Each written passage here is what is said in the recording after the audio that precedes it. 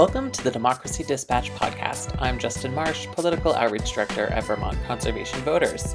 This is your weekly scoop on legislative action as we work to push forward environmental policies for Vermont.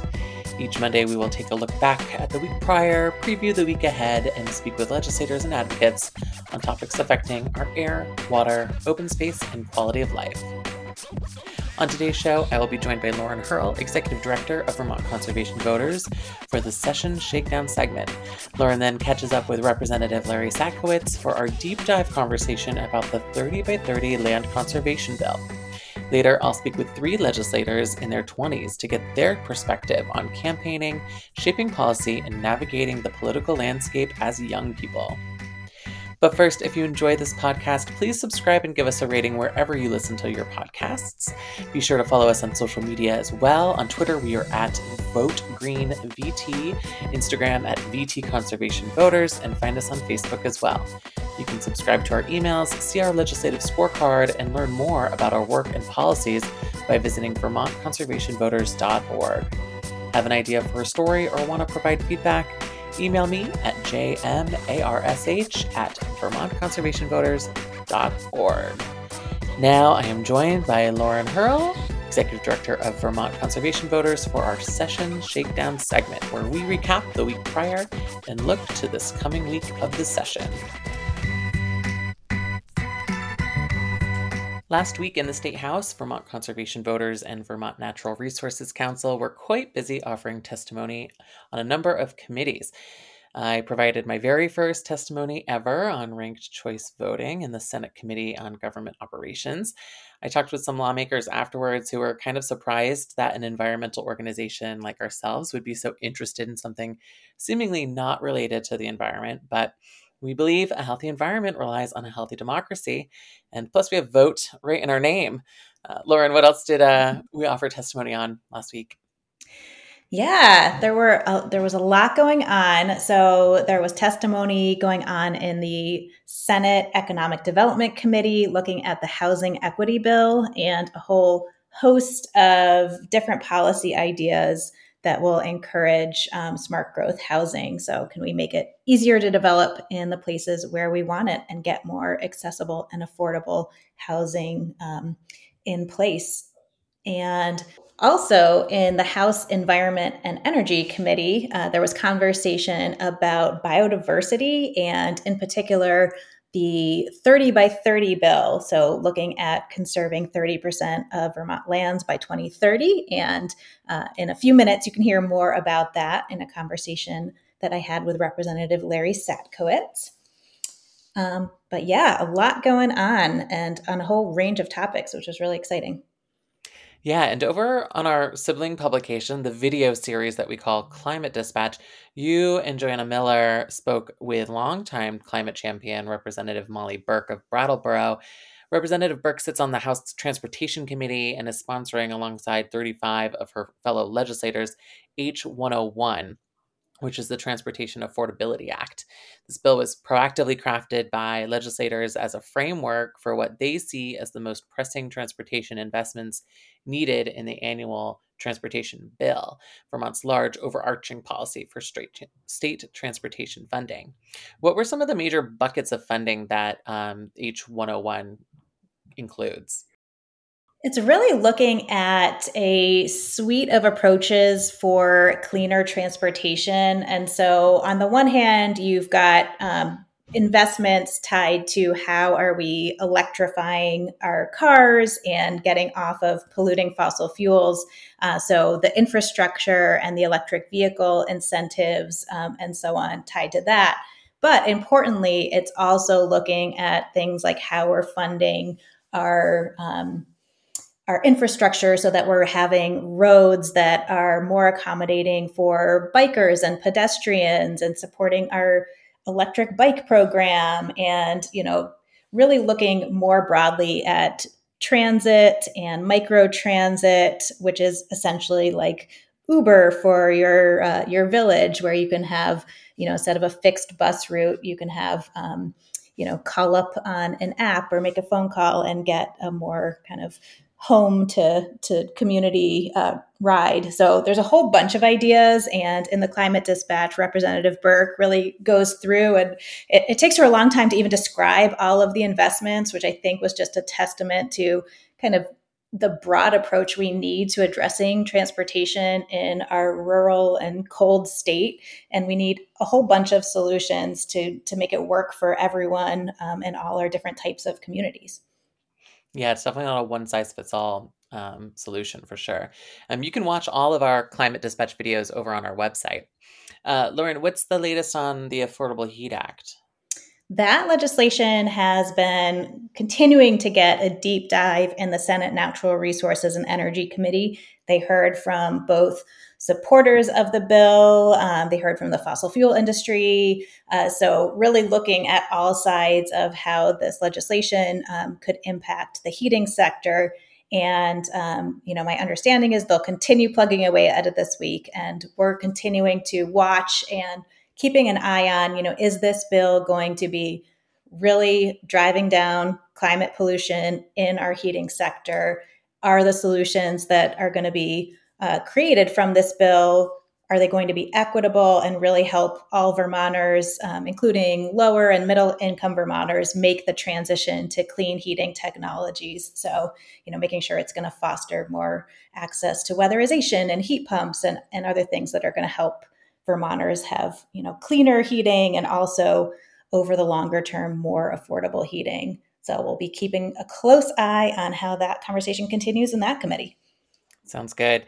And last Wednesday, you were able to catch up with Representative Larry Satcowitz of Randolph in the Cedar Creek room at the State House to chat about 30 by 30. Let's go to that next.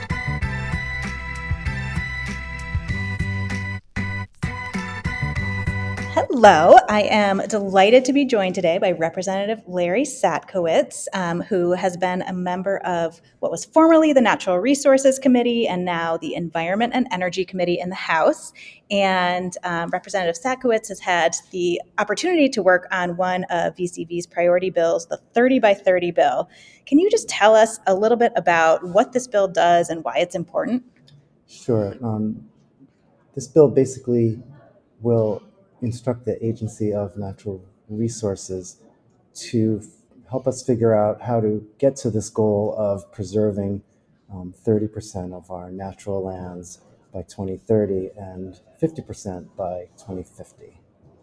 Great. So there's like a whole national and international movement around the Half Earth and a UN biodiversity initiative setting this target of 30% land conservation by 2030. So this is kind of Vermont playing its role in that kind of international movement. Can you tell us a little bit about when this bill first came up and what happened last year? Yeah, so we took this bill up last year. It got a strong vote in committee and it got a very strong vote on the House floor, was vetoed by the governor, and that was where it ended. And so bringing it back this year and hoping to get it all the way through the process. Excellent. Not excellent. It was vetoed, but glad it's back and being taken up. And your committee, House Environment and Energy, is going to be working hard on the bill and already taking testimony. Are there changes that you expect to see, or waiting to hear how the testimony goes? Yeah, I expect that the bill will be very similar to what we had last year, but I don't know what kind of changes might be in store. Anytime a bill comes back, it's an opportunity to make it better. So we'll see what we can do with it. The committee has a very different group of people on it than it did last year, Right. so there'll be some new voices with new perspectives, and it's hard to say how that will unfold. Excellent. And my understanding is one of the main concerns that the governor had used to veto it was capacity at the Agency of Natural Resources to do the planning necessary to figure out how do we really get to our 30% conservation goal. But the Vermont Housing and Conservation Board has started doing some work around this process. And so that might be an opportunity to help kind of share the load. So that concern that had been raised last year, there might be opportunity to keep things moving despite potential capacity constraints at the Agency of Natural Resources. So Yeah, I would hope so. But in any event, this this is really important work that we need to do. Biodiversity is crashing worldwide, and Vermont is no exception to that. And we need to make sure that we put in the capacity to do this important work. The biodiversity has been a problem for a very long time. It's getting much worse, and this is nature. This is the world that we live in. We need to do what we can to preserve the environment that surrounds us. And Vermont also is in a particularly important location regionally as well. Vermont, to the north, we have wild areas in Canada. To the west, we have the Adirondacks and the protected lands there. And then there's the national forests in the southern Vermont, but also in New Hampshire and Maine. And so Vermont is really a big connector piece. And so the more we can do to keep as much of the natural ecosystems going here, it really is going to have regional effects, much bigger than just our little corner of the world. Really helpful context. Absolutely. Well, we are really excited to work on this alongside your committee. This, also was a priority identified in the state's climate action plan, preserving our biodiversity and our climate mitigation, our forests that sequester carbon and provide habitat for our wildlife, and also resilience and making sure that we've got a landscape, with the changes that we already know are coming with climate change, our natural resources are going to be more important than ever. So really excited you all are taking this up. Thank you for taking the time to join me and share why this bill matters and what is happening with it. And I'm sure we'll be back with you later in the session to hear how it's going. Sounds great. Thank you so much. All right. Thank you. Take care.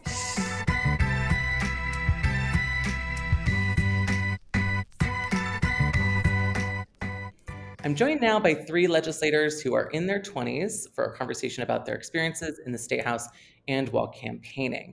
Representative Lucy Boyden of Cambridge is the youngest current Vermont legislator in office at 22 years old. Senator Becca White of Windsor County was elected as state representative at age 24. After 2 terms in the House, she was elected into the Senate in 2022, making her the youngest ever Vermont state senator. Representative Jay Hooper of Randolph is serving his 4th term, and he's still in his 20s. He was elected right before his 23rd birthday. Not with us today, but also currently serving in the House while in their 20s are Esme Cole of Hereford, Dane Whitman of Bennington, and Taylor Small of Winooski. Vermont's had some notable young legislators. Among them are former Governor Jim Douglas, who served as a rep starting at age 21 back in the 70s. Current state senators Keisha Ram Hinsdale and Richie Westman both were elected to the House at ages 22 and 23, respectively. But despite these figures and facts, the reality is that Vermont's legislative body is still quite a bit older than the average age of Vermonters, which is 43. Although the data available is a bit outdated at this point, it's from 2017, even then the average age of our state senators was 65 and House Reps 63. These ages are older than they were in 2012 by about 2 years each, and the trend data from 1966 to 2006 shows that the average age used to be around 55. Well, it seems like our state house is aging, just like Vermont's population. I would say the legislative body feels fresher and more youthful than ever, and that's where I'm led for my first question. Representative Hooper, since you've served the longest of the 3 of you, I'm curious how you feel about this, and do you think the pandemic had a role? No, I don't have any reason to think that. But I think it's a great thing because this place needs so badly to become more interesting to young people and people who are not young, because most people don't care about government. Most people don't trust government. And all of a sudden, everybody's got an opinion on everything, So we need young people to show that we are going to take responsibility for our futures and the futures of institutions and the people that they serve, because it's extremely important. So thank you, Justin, for having us. And yes, I am serving in my 4th term, which makes me the most veteran member of the 3 of us. Just gonna say, and of course, Lucy, it's cool because we're in the 22 club, right? As was Ben Jickling, the one who got elected with me in 2016. And so Sorry, Becca, you were late to the party, but welcome. Thank you. So does it feel fresher and younger though? And of the this is now your fourth term, so does it feel more? Yes, it does feel more fresh. The reason is because I think that we have a lot more eager members. The new members are very thoughtful people, and in some cases, there were members who weren't as thoughtful as they could be replaced because of that variable. Senator White, you're the youngest state senator in Vermont history. Does it feel different in the Senate? I know you're only a month into your new role, but I'm curious your perspective having spent time in both chambers. Well, one correction. I am not the youngest state senator ever. I'm the youngest woman state senator ever. I did not know that information until Vince Aluzzi pulled me aside to ask me what my birthday was, because he was the youngest state senator, we believe, at 27, and I was just a few short months older than that. So I beat him to the finish line by mere months on the age piece. But the difference between being in the House and the Senate and being the age that I am, as Jay pointed out, I did come in with a class of other young folks, including Lucy's predecessor, Lucy Rogers, in the House, along with Felicia Leffler. So I did have a nice cohort of younger members that I got to serve with, which is extremely helpful for just your own sense of sanity in the building, because you're expected to have a lot more knowledge on things that you just are not going to have knowledge on because you have not lived that experience yet. So you either have to very quickly adjust, or you have to feel that it's okay to not know, and being okay with not knowing comes from having friends who will build you up. So going into the Senate, I'm also lucky again, where I've got another great cohort of younger folks who are joining, including no one in their 20s besides me, but Senator Nader Hashim, Tanya Vihoski, just the fact that we have so many new members in the Senate. It is a really great group of people, and we do have a good social cohesion with the mix of generations. And just we have to assume that all the young people who came after me and Ben Jakeling were inspired by the two of us. I don't want to give you the credit, but I will. I don't On the record, it was Jay Hooper all along. I'm from a district that has been pretty open to electing young leaders. As I mentioned before, Senator Westman of Cambridge was elected when he was 23. I ran for House, although unsuccessfully, when I was 23. In 2018, Lucy Rogers was elected at 23. And then last fall, Representative Boyden, you were elected at 22. And actually, Senator White and Representative Hooper, your districts too have a reputation for believing in young leaders besides yourselves. Representative Boyden, how was following in Representative Rogers' footsteps? Do you think following another younger representative was helpful to you while campaigning, or do you think it might have worked against you in ways? It was definitely helpful to have the guidance of another young woman while campaigning. I'm really grateful to be in this position at this time, as we've had a lot of other young people sort of just widen the path year after year. So I'm very grateful for them to create a space where it's not typical for a young person to serve, and to have proven that it is a space where we are welcomed and our perspectives are celebrated. Yeah, celebrated. That's a great word. That's the one. Yeah. When I ran and when Lucy Rogers ran, we didn't see a lot of ageism in play.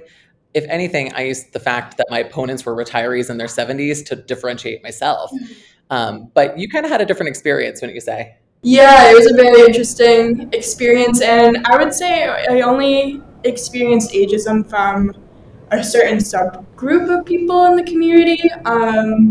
What really kept me going and my spirit alive was door knocking, and having so many people open the door and feel so energized by my campaign and my presence and what I was bringing to the table. So that really kept me going. Yeah, I mean, but your opponent did place ads in the paper that was hard. that basically said that because of your age, you weren't qualified to represent the district. Yeah, and for me, that was kind of a roller coaster. I went through my own imposter syndrome of entering this world where there aren't many of us. So you have these thoughts of, oh, like, do I belong here? Will I be valued here? Eventually got over that, and then, the ads started, and it got heightened. So then proving myself again to the community and just keeping in my track of this was the game plan all along, and here's what I'm going to do to continue to prove myself. The attacker didn't think the same of Rogers? I don't know. I don't think she really thought through that Lucy Rogers is also a young woman who has done remarkable things during her time here at the State House. I would say, they used, your opponent used like the fact that you didn't own a home against you, that you had just graduated college against you, when we all know it's nearly impossible to own a home at any age, basically, right now, let alone fresh out of college. So, and I do think that Lucy Rogers so her first race, it was against another young person. And then her second race was again another young person. So that didn't actually that wasn't part of the conversation because both options were younger and individuals. I think if anybody had called or brought age into the picture during her first campaign season, I think the community would have really looked down on that person that brought it up.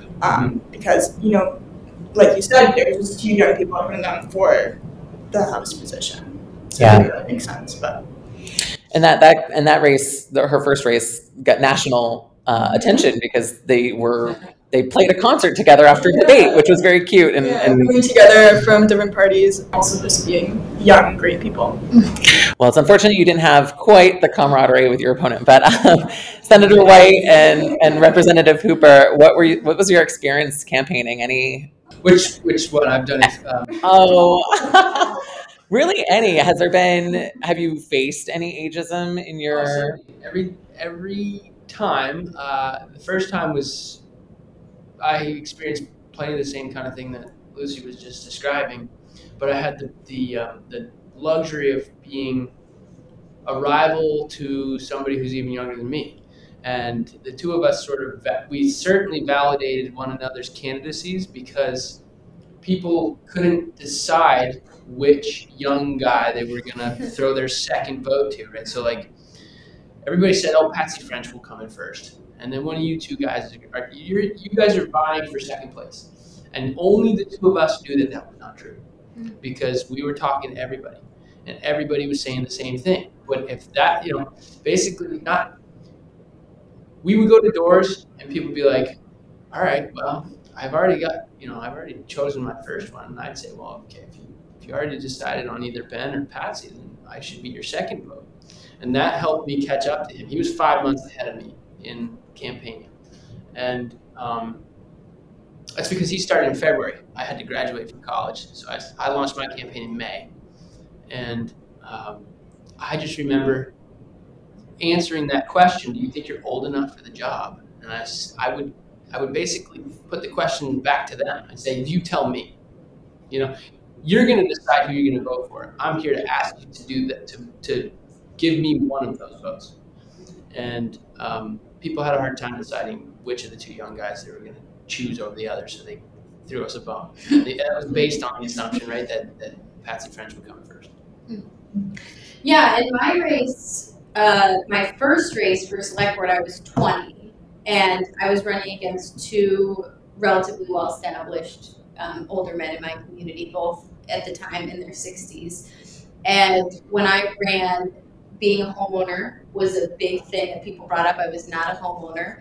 I was living in my family home, so and it's like, okay, great. Yeah, it's like, wait a minute. I paid rent, and at this, there we go. That's the difference.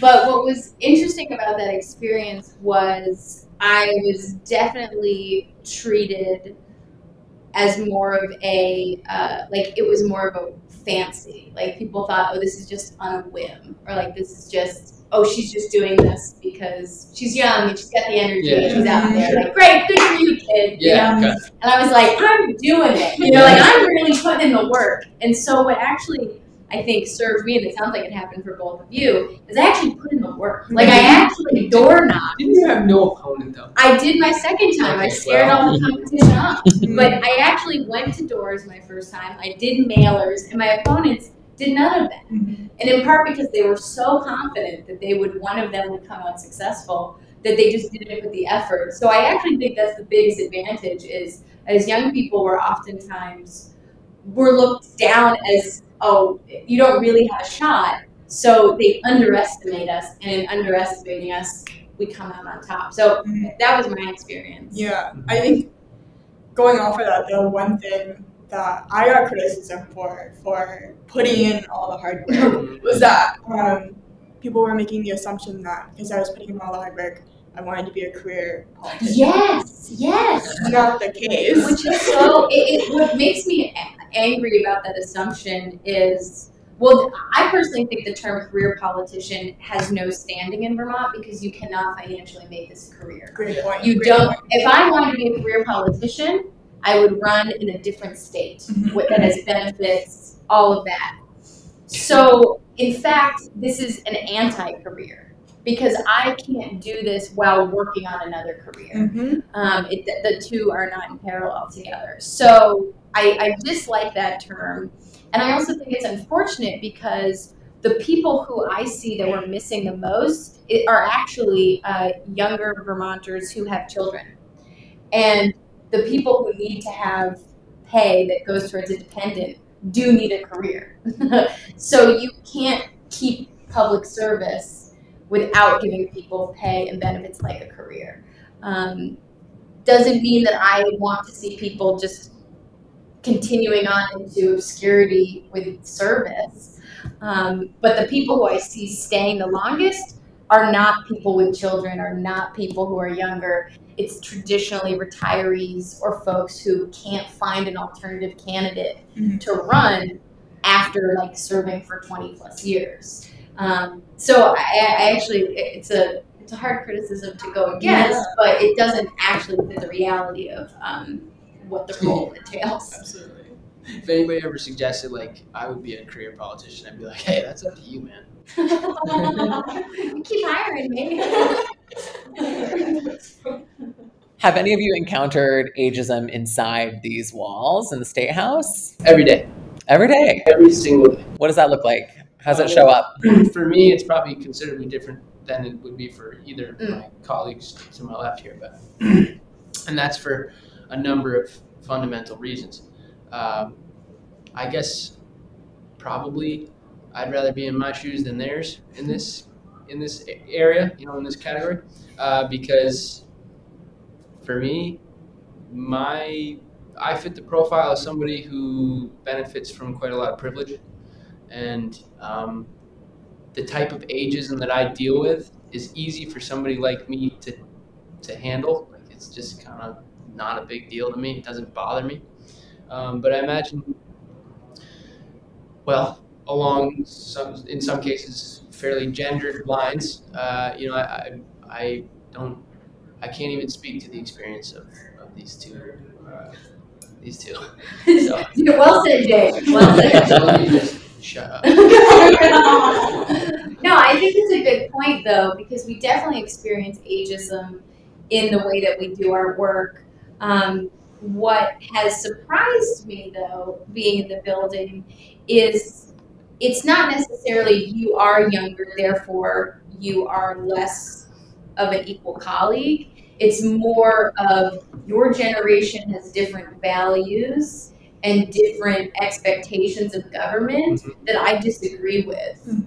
And so that is actually, I think, more difficult to deal with, because what I'm trying to express to my colleagues who are older is the way that you've done business for a really long time no longer fits the reality that we're living in. You cannot work as a single person and raise a family on one income. There's no one parent staying home situations anymore. Unless you have a very high income. The nostalgia that I think a lot of our older colleagues have, or like that they harken back to in older Vermont, that older Vermont is never coming back. And our attempts to change our state are not saying that we disown that nostalgic, beautiful former life of Vermont. It's instead trying to respond to the challenges that our generation is facing. So it is a bit of, you just don't know yet. And that's difficult. But I wouldn't say it's necessarily people thinking I'm less intelligent because I'm younger. It's just that my values are different in our generation is less, like our perspectives are less important. Mm-hmm.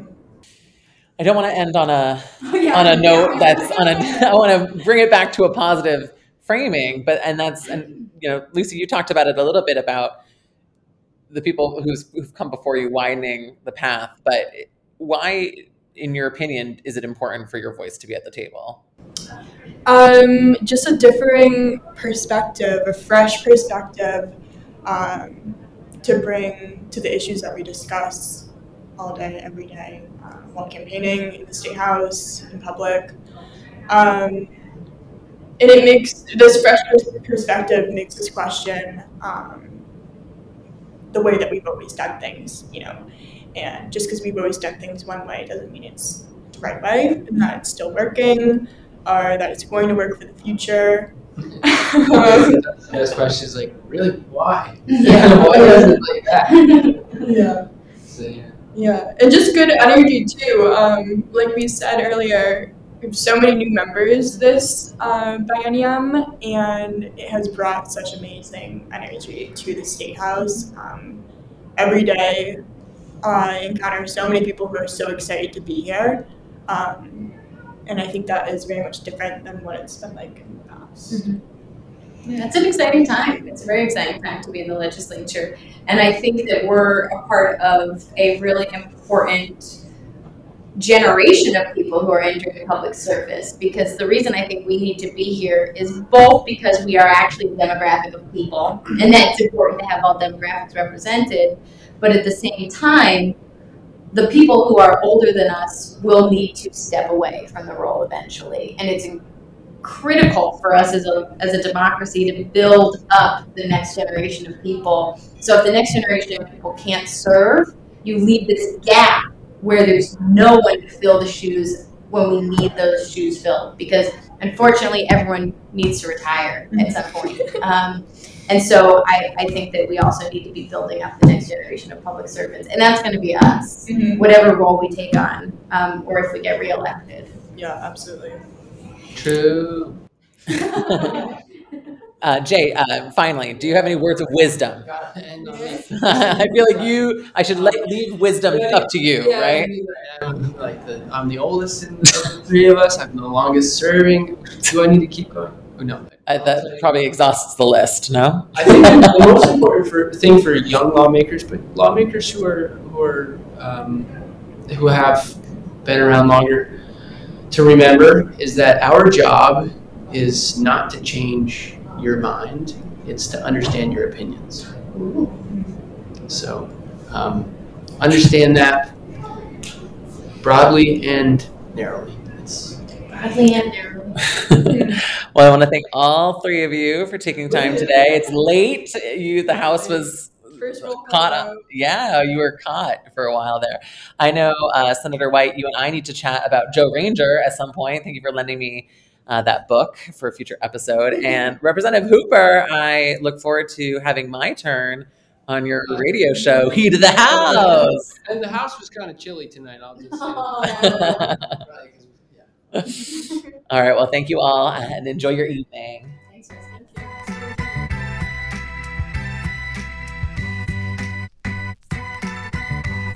Now it's time for our climate stat of the week. 60%. That is the amount of lands in the continental United States that are still in a mostly natural condition or could be restored, making the United States one of the top 5 countries for retaining lands in our natural state. Human activity has severely altered 75% of land and 66% of the ocean.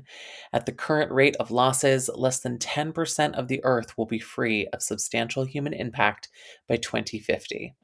This destruction of natural habitat has resulted in the rapid loss of the world's species, with millions more on the line and at a risk of going extinct. In the past few decades, animal populations have declined by 60%. In the face of this crisis, scientists have urged us to conserve at least 30% of the planet's lands and waters by 2030, also known as 30 by 30. Protecting and restoring natural areas is the most effective way to slow extinctions and retain resilient ecosystems. I want to thank our guests, Senator Becca White, Representative Jay Hooper, Representative Lucy Boyden, and Representative Larry Satcowitz, as well as Lauren Hurl for assisting me. We will be back next Monday for the next episode of Democracy Dispatch. I will be discussing the complicated relationship that Vermonters and the environmental organizations have with Act 250 in a very special Valentine's Day edition of the podcast. Until next time, thank you for listening, and I'll see you then.